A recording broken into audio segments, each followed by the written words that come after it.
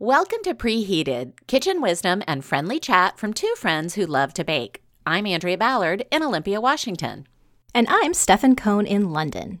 Every week, we celebrate the successes, failures, learning, and laughs that go hand in hand with baking for those we love. Today, we're reviewing our pumpkin crumb cake muffins from Sally's Baking Addiction.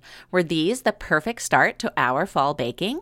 We'll also introduce a retro pumpkin chiffon pie and discuss one of its most crucial components, gelatin, during our Importance of Ingredients segment. So grab yourself some coffee and get ready for some sweet talk.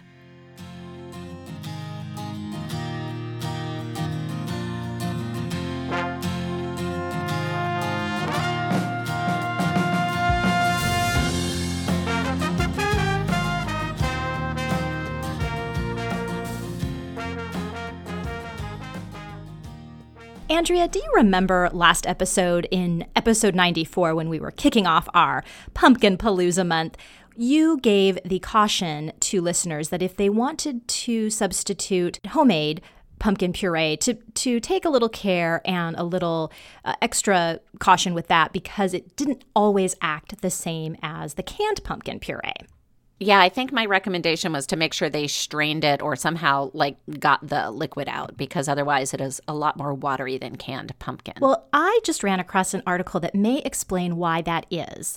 Oh. Even though the can says 100% pumpkin, it's not necessarily 100% pumpkin. Uh-oh. What? I know. Baking conspiracy theories. Uh-oh. Do you understand labeling? I sure do not. All right. So in the U.S. and worldwide, the pumpkin that you are probably eating is from the U.S. But the United States Department of Agriculture, the USDA, lets 100% pure pumpkin actually be a combination of all winter squash. And when I read this, it's like a light bulb went off in my head because so often if I'm talking to people or I've had this experience myself, I make the homemade pumpkin. I think it's going to be so much better. It's going to have a great taste. It's going to just be so superior. And it doesn't taste the same to me. Yeah. And I'm wondering if that's because my entire pumpkin, 100% pumpkin eating life, I've actually been eating this melange of winter squash and had no idea. Oh, interesting. I did not know that either. So that's good. I'm glad you did a little research. It pays to read those cans sometimes, doesn't it? So that could be why it's tasting and acting differently.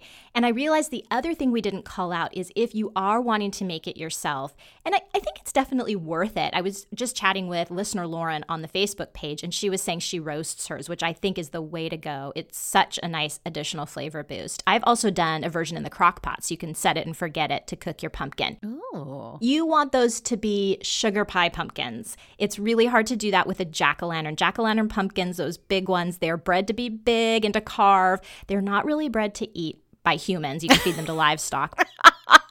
Unless you're cooking up puree for your livestock. Do make sure you're using a sweet sugar pie pumpkin. They're the smaller ones, and they will be labeled as such at your farmers markets or wherever you are. But just another thing I realized that we hadn't specifically called out. Yeah, that's a good tip. And that reminds me, as you know, I am the winter squash pie champion of the Eastside Urban Farm Store. I do know. I made that particular pie using delicata squash, I think, or kabocha squash. I didn't even use I didn't use canned pumpkin, and I didn't use a sugar pie pumpkin. I used one that I would typically buy more to put olive oil and salt and pepper on and roast in the oven. So that's interesting. Right? Let's talk about our pumpkin crumb cake muffins from Sally's Baking Addiction. One fun thing I wanted to point out first is listener Bridget jumped in right away and mentioned that she has made this particular recipe, I think 2 or 3 times before, and absolutely loved it. So it's nice that we have a thumbs up from one of our listeners. Yeah, we had thought we could call that a preheated preview. Yes. Love that. Thank you, Bridget, for inspiring a whole new language, a whole new title in our podcast. That's right. I love it. What about you, Stefan? How did these particular muffins turn out for you? Well, one fun thing I want to point out right at the beginning is Sally needs to change the name. These aren't muffins. These are cupcakes. So let's call a spade a spade. I put a big circle around the cake in the recipe because I printed my recipe out. And when I was making notes about what I thought about it, I did the exact same thing in my Sharpie. I just circled cake like 5 times. Yep. These are a delicious little cake. So just go in knowing that you're going to be really pleased with yourself. Last episode, when we introduced these, I was really hoping for a moist pumpkin muffin that looked very professional. You've got this nice crumb topping and a maple icing, and that's what I got here. These, in my mind, were bakery ready. They just looked so professional, had that moist pumpkin base, your crumb topping, and your maple icing. I thought it was a very straightforward recipe. The wet goes into the dry ingredients there in your first section. I had a little question, Andrea, I wanted to ask you. I did the standard size muffin tins, and we talked about that last episode as well. Sally doesn't call out how much crumb topping to use per muffin. I ended up using about 2 tablespoons. Do you have an idea how much you might have used? I went through and I did 1 tablespoon on top of each, and I did do the 15 muffins. So I did 1 tablespoon on top of each, and then I had almost an equal amount left over, so I went back and did another round. I was worried about running out, and that was the exact opposite of what happened. If anything, I had a little too much. Okay. So on some, I piled probably even more than 2 tablespoons. Okay, so you might just go through as Andrea did there and make sure everybody's covered and then go back and sprinkle some more. But I think mine was probably a generous 2 tablespoons on each. And then you've got your maple icing. It's optional, but don't skip it. It's delicious. It's very easy. I used single cream instead of milk because why not? And I might have preferred a little more mapley. That maple flavor didn't sing so much to me. So I might play around in the future with my liquid measurements there just to bring the maple a little more to the forefront. Of course, you could also use a maple extract just to really bring that out. But they were moist. They were beautiful. They were easy enough. I liked them a lot. How about you, Andrea? I had a great experience with these as well. I was a little intimidated when I saw they had 16 ingredients. I'm not including the maple icing because that was listed as optional. So 16 ingredients for the regular recipe. But I was amazed to find I did not have to go to the store for anything. I had every single thing in the pantry. Yeah, yes. Part of that is because I do buy my canned pumpkin at the beginning of the season, so I stock up on that. That might be something you'd have to go out and get. I also think this is a good time to check your pumpkin pie spice. If, like me, and maybe you haven't pulled it out since last fall, might be time for some new pumpkin pie spice. Or, of course, you can always make your own with a mixture of nutmeg and cinnamon and cloves and allspice. And you don't have to buy, the pre-batched pumpkin pie spice. Yeah. But do make sure it's not too tired. I skipped the maple icing only because I'm not a huge maple fan. Oh. I like icing. Oh, okay. Maple's not my favorite flavor, and I really wanted the pumpkin to come through on this, and I felt like it already had, the crumb topping. So I thought it would be pretty and probably taste good, but since she listed it as optional, I took her up on that. Okay. I served it to my husband. He absolutely loved it. He said, this tastes like coffee cake, and I think that's because of the crumb topping. Yeah. Yeah. Yeah. Yeah, I thought this was really great. The one thing I did run into that was a little bit tricky, I loved in this recipe that she used both the volume and the weights because I really enjoyed using my kitchen scale. Mm-hmm. Not just because I get more accurate results, which is important, but because I get so much less dirty dishes. Yeah. Yeah, no more measuring cups. Yeah, it's fantastic. Yeah, it's really nice. But the one thing that happens as you're making it is when you switch from, the dry ingredients to the wet ingredients, the canola or vegetable oil is in milliliters and the sugars are in grams. Mm-hmm. And I almost forgot to switch the measurement on my scale, but the last minute I caught that. So just something, if you're not used to working with weights like I am, make sure you're paying attention and not just keeping everything on grams and not forgetting to switch to milliliters for your liquid ingredients like your oil and your milk. Yeah, that's a good point. And when I was using my kitchen scale on this recipe, it made me think of another birthday gift I want. Oh. So, listeners, that you can get me a cherry pitter. You could also get me an extra or two or three extra of the scale base so that when you're doing, because this is a great recipe for this because you're going between something kind of wet like the pumpkin to something dry and then it just gets kind of soggy and you're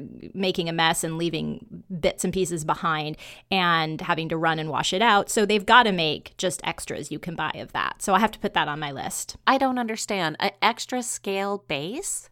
Sorry, not the base. The, what do you call it? Mine's plastic. It sits on the base. You put the stuff in it. Oh, okay. Yes, the like a little bowl. To be really technical. Well, mine is a glass shelf. Okay. That's why I was confused. Got it. And it's okay. fused to the 4 feet that it sits on the counter. So that's why I was just a little confused about that. Yeah, so I do often have to put mine in the sink and run water over it to clean it up. Okay. So I see where you're going with that. Okay. Yeah. Mine's a plastic bowl, and I'm just guessing that I can buy extras of those. Oh, sure. Yeah. You've got to be able to. Yes. Yep. It sounds like we both had good success with these muffins. And of course, we weren't really surprised. Sally's Baking Addiction is a great website, and we made her monkey bread in March during our bread month, and that was episode 69. If you want another recipe that would also be really good in the fall. Yes, another 2 thumbs up successful recipe from Sally's Baking Addiction. So thank you, Sally. We love this recipe. Well, up next, Andrea, I am just really delighted that we are doing this pie. It is a coconut pumpkin chiffon pie. And I have to tell you, I have been a bit obsessed with a chiffon pie since I first laid my hands on one of my favorite cookbooks. I speak of 5 Seasons of Cranberries by Better Homes and Gardens and published in the late 60s. It is fabulous. Now, did you think you could only eat cranberries at, Thanksgiving and Christmas? You are wrong. You can't eat them in not 4, but 5 seasons of the year, Andrea. So I was just going to say, when is this mythical 5th season that I didn't even know existed? I think it's cranberry season. In this book, which has lots of luscious desserts, the cover picture is a picture of a cranberry chiffon pie. And it just has always really intrigued me. And it seems like such an old-fashioned dessert. Mm-hmm. It is a kind of a standard single crust for people who don't know, and then almost a mousse-like filling. And the way you're going to achieve this consistency in the cranberry chiffon, but then in this pumpkin chiffon pie that we're talking about today, is with gelatin. And we're going to get back to that in a bit. But if you think of a normal or traditional pumpkin pie, it has just a dense, more of a custard. And this should, if we're doing this correctly, be more like a mousse or a lighter, fluffier texture. Andrea, what's your experience with chiffon pie? This is a first for me. Is this for you as well? Yeah, this is not a first for me. Chiffon pies are very popular in the South. And I thought, well, this is great. This is from Southern Living and this makes sense. And then I thought to myself, I'm going to do a little research and just look up a chiffon pie. Lo and behold, the chiffon pie was invented in 1926, not in the South, but in California. Yeah. Mm-hmm. Glamorous. Yes, by Monroe Strauss, otherwise known as the Pie King. Oh my God, what a great name, Monroe. Yeah, I know. The Pie King. So a chiffon pie is, as you described, an airy, sometimes fruity filling. A lot of times this is done with fruits, like you mentioned with your cranberry. Yeah. And typically it involves 3 components: a meringue, a filling, and gelatin. Okay. And so those 3 things are what take your traditional either, fruit pie or custard pie and really make it light and fluffy. Yeah. This particular recipe has a video, so I strongly recommend that you go and take a look at the video. I learned a couple of things by watching the video that I did want to call out before we make this pie that I'm going to do, and they're not mentioned in the recipe. Okay, great. On the video, she gives a couple of, as she calls them, pro tips. Number 1 is the first part of this recipe is you whisk together the milk and the gelatin in a saucepan.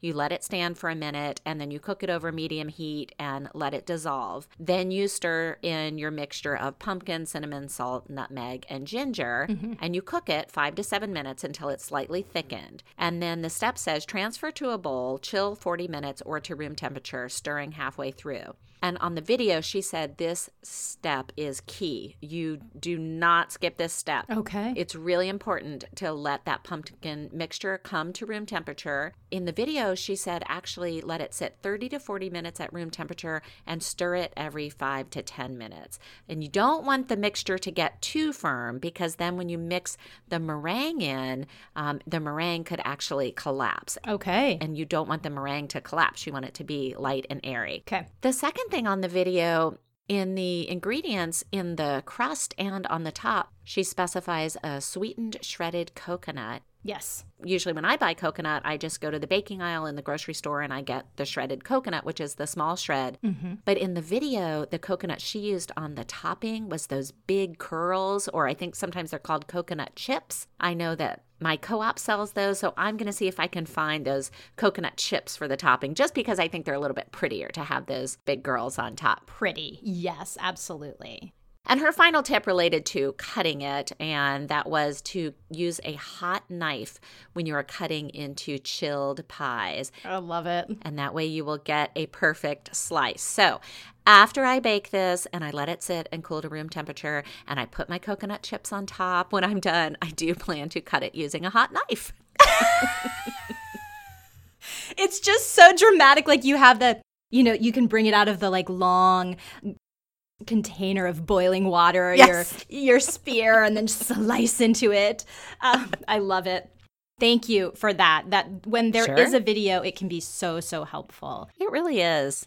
I wanted to point out, too, that there are uncooked eggs in this because you are making a meringue. You are cooking the egg yolks with that first mixture that Andrea was talking about, where you're cooking with the gelatin and the spices for a few minutes. But then you are making a meringue. It is uncooked egg there. So do what you need to do to feel comfortable if that's using eggs that you're very comfortable with. I would not recommend a pasteurized egg product here because I do not believe it whips into meringue well.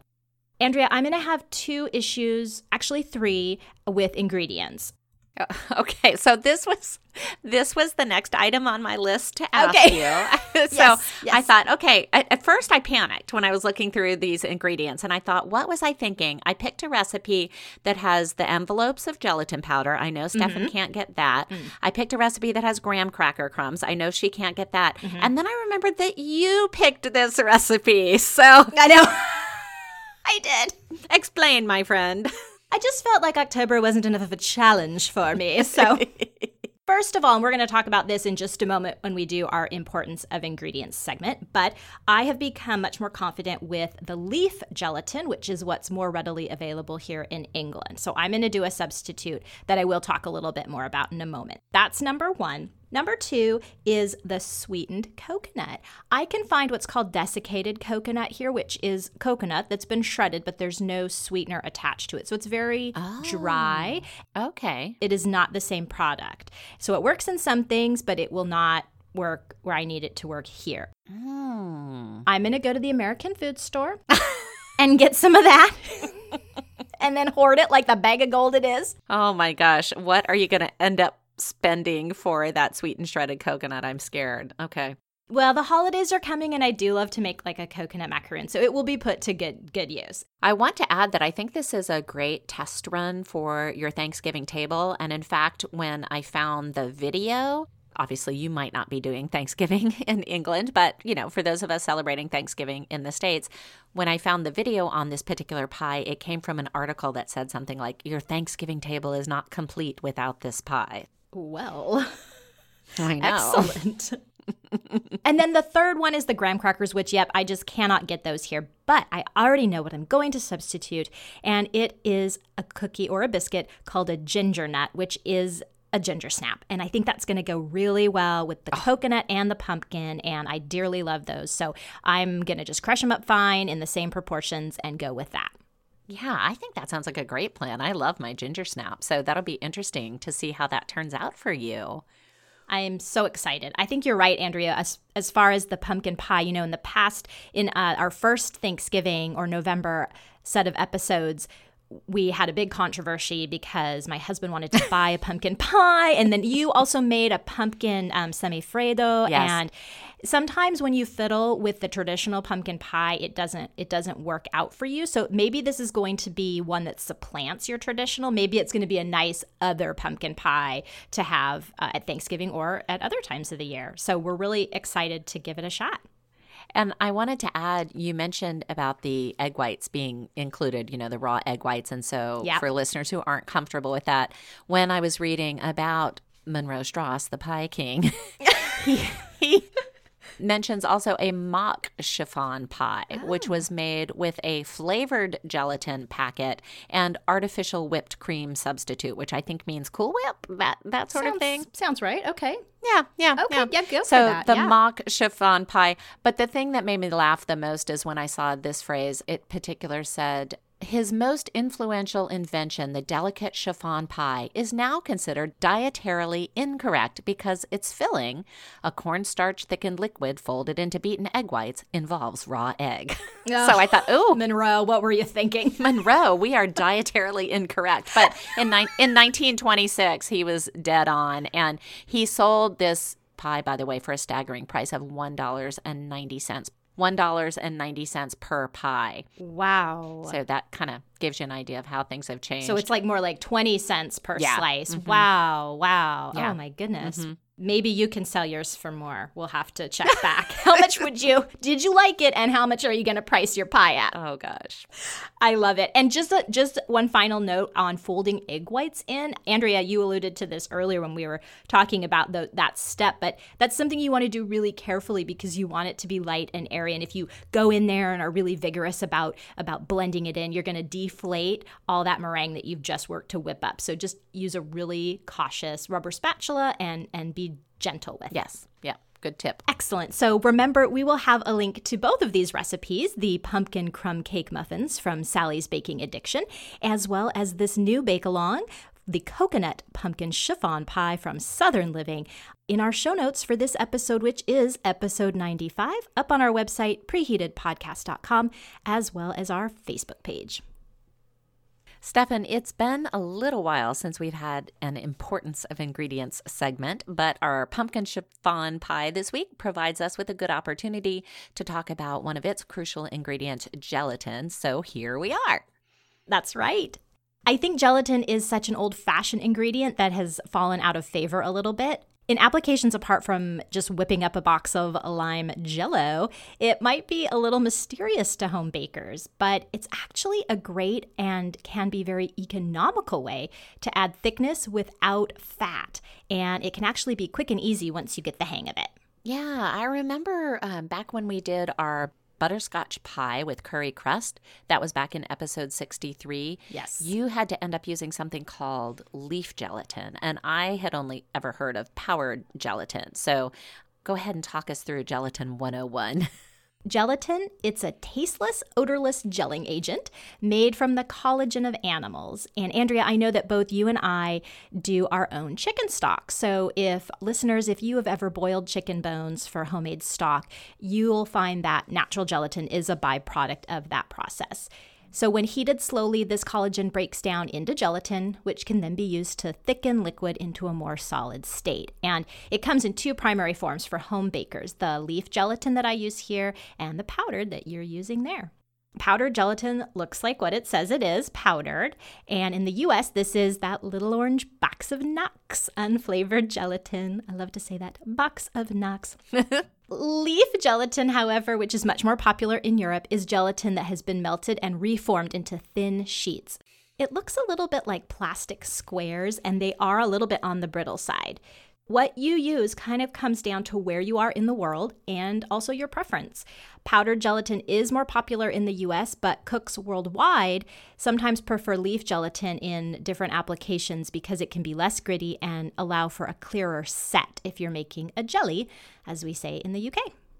This week's bake-along, our pumpkin chiffon pie, relies on the gelatin to thicken the filling, as opposed to maybe heavy cream or condensed milk or cornstarch, and you add it to some warm milk right at the beginning of the recipe. That's right. So with both types of gelatin, you have to dissolve it into a little bit of liquid, which is sometimes called blooming. You can't add it right in with the other ingredients as it is. And many cooks think you should add it to the other ingredients while those other ingredients are warm to avoid something called roping. And that is when the strands of gelatin are visible after having cooled too quickly. In this pumpkin chiffon pie, you dissolve the powdered gelatin into the warm milk, and then you add the other ingredients. Since I'm using leaf gelatin, I will let it soften in some warm water first, and then I'll add it to the warm milk, and it will dissolve completely. So it's just one additional step there. I've also noticed that gelatin continues to work while it's in the recipe. So a pudding or a pie filling that may be a little bit softer earlier in the week, as time goes on, it could get a little harder or more firm. So by the time you're eating the last slice a few days later, you can notice a real texture difference. Yes, and there's also a lot of confusion out there about substituting the leaf for the powdered gelatin, and some cooks say you shouldn't even try it.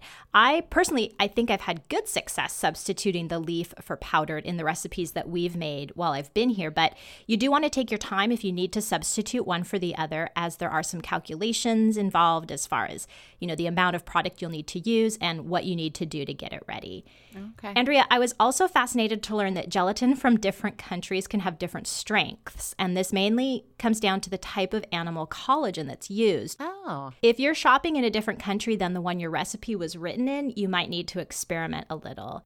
A good resource is the Modernist Pantry. It's modernistpantry.com, and it's actually a commerce site, but it has lots of great info on the food and the supplies it sells, including gelatin. So we'll link to that in the show notes for this episode 95. Oh, that's interesting.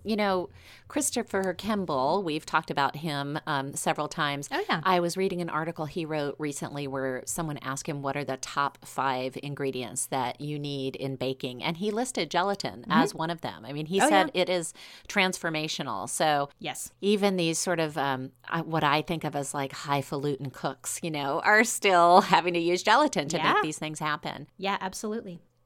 So switching topics a little bit, since gelatin by nature comes from animals, do you know of any options for vegetarians, vegans, or people who have religious dietary restrictions? Yes, there are several. So there's the gelatin made with seaweed extract, which is known as agar or carrageenan.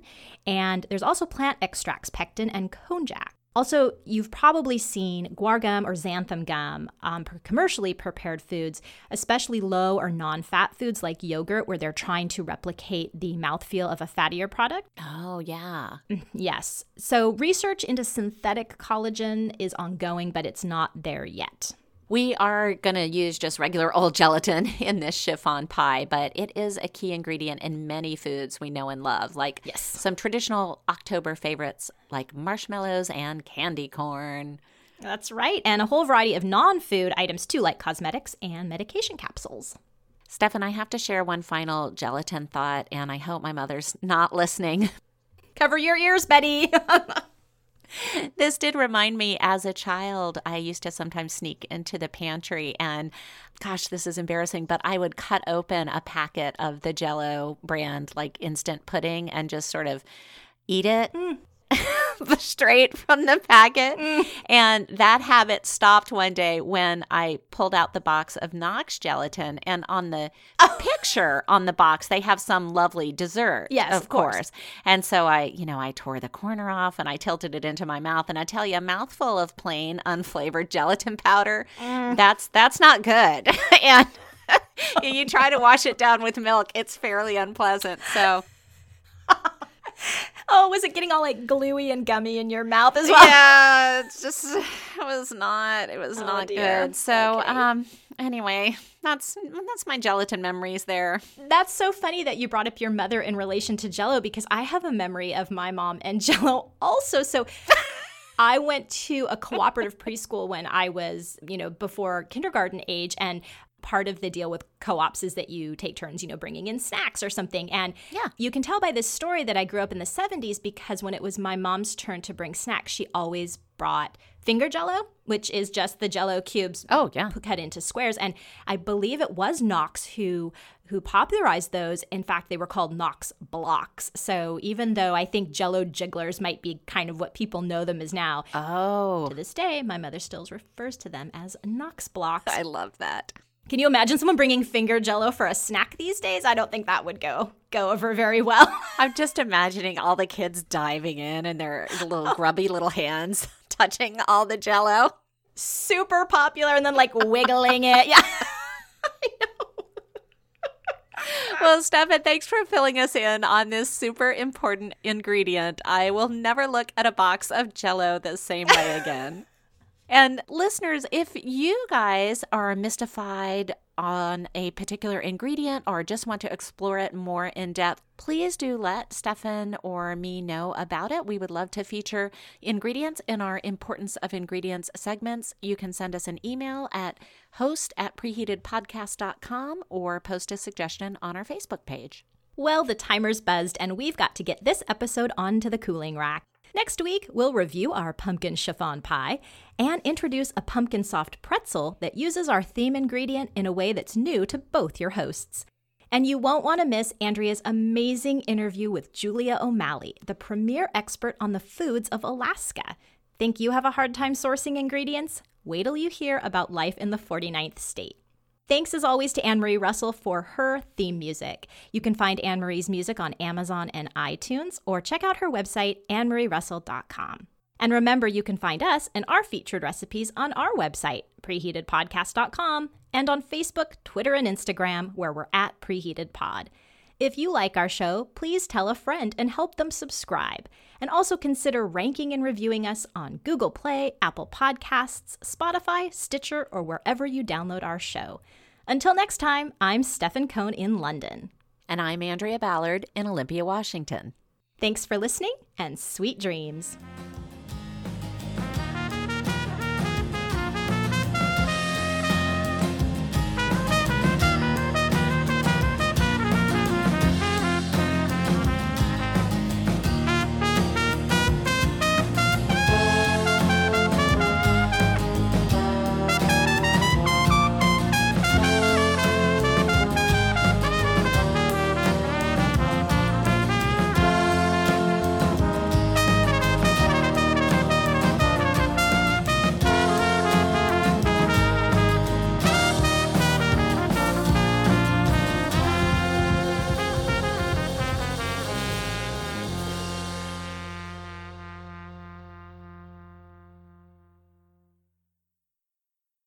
Preheated is written, performed, and edited by Andrea Ballard and Stefan Cohn in association with 24th Floor Productions.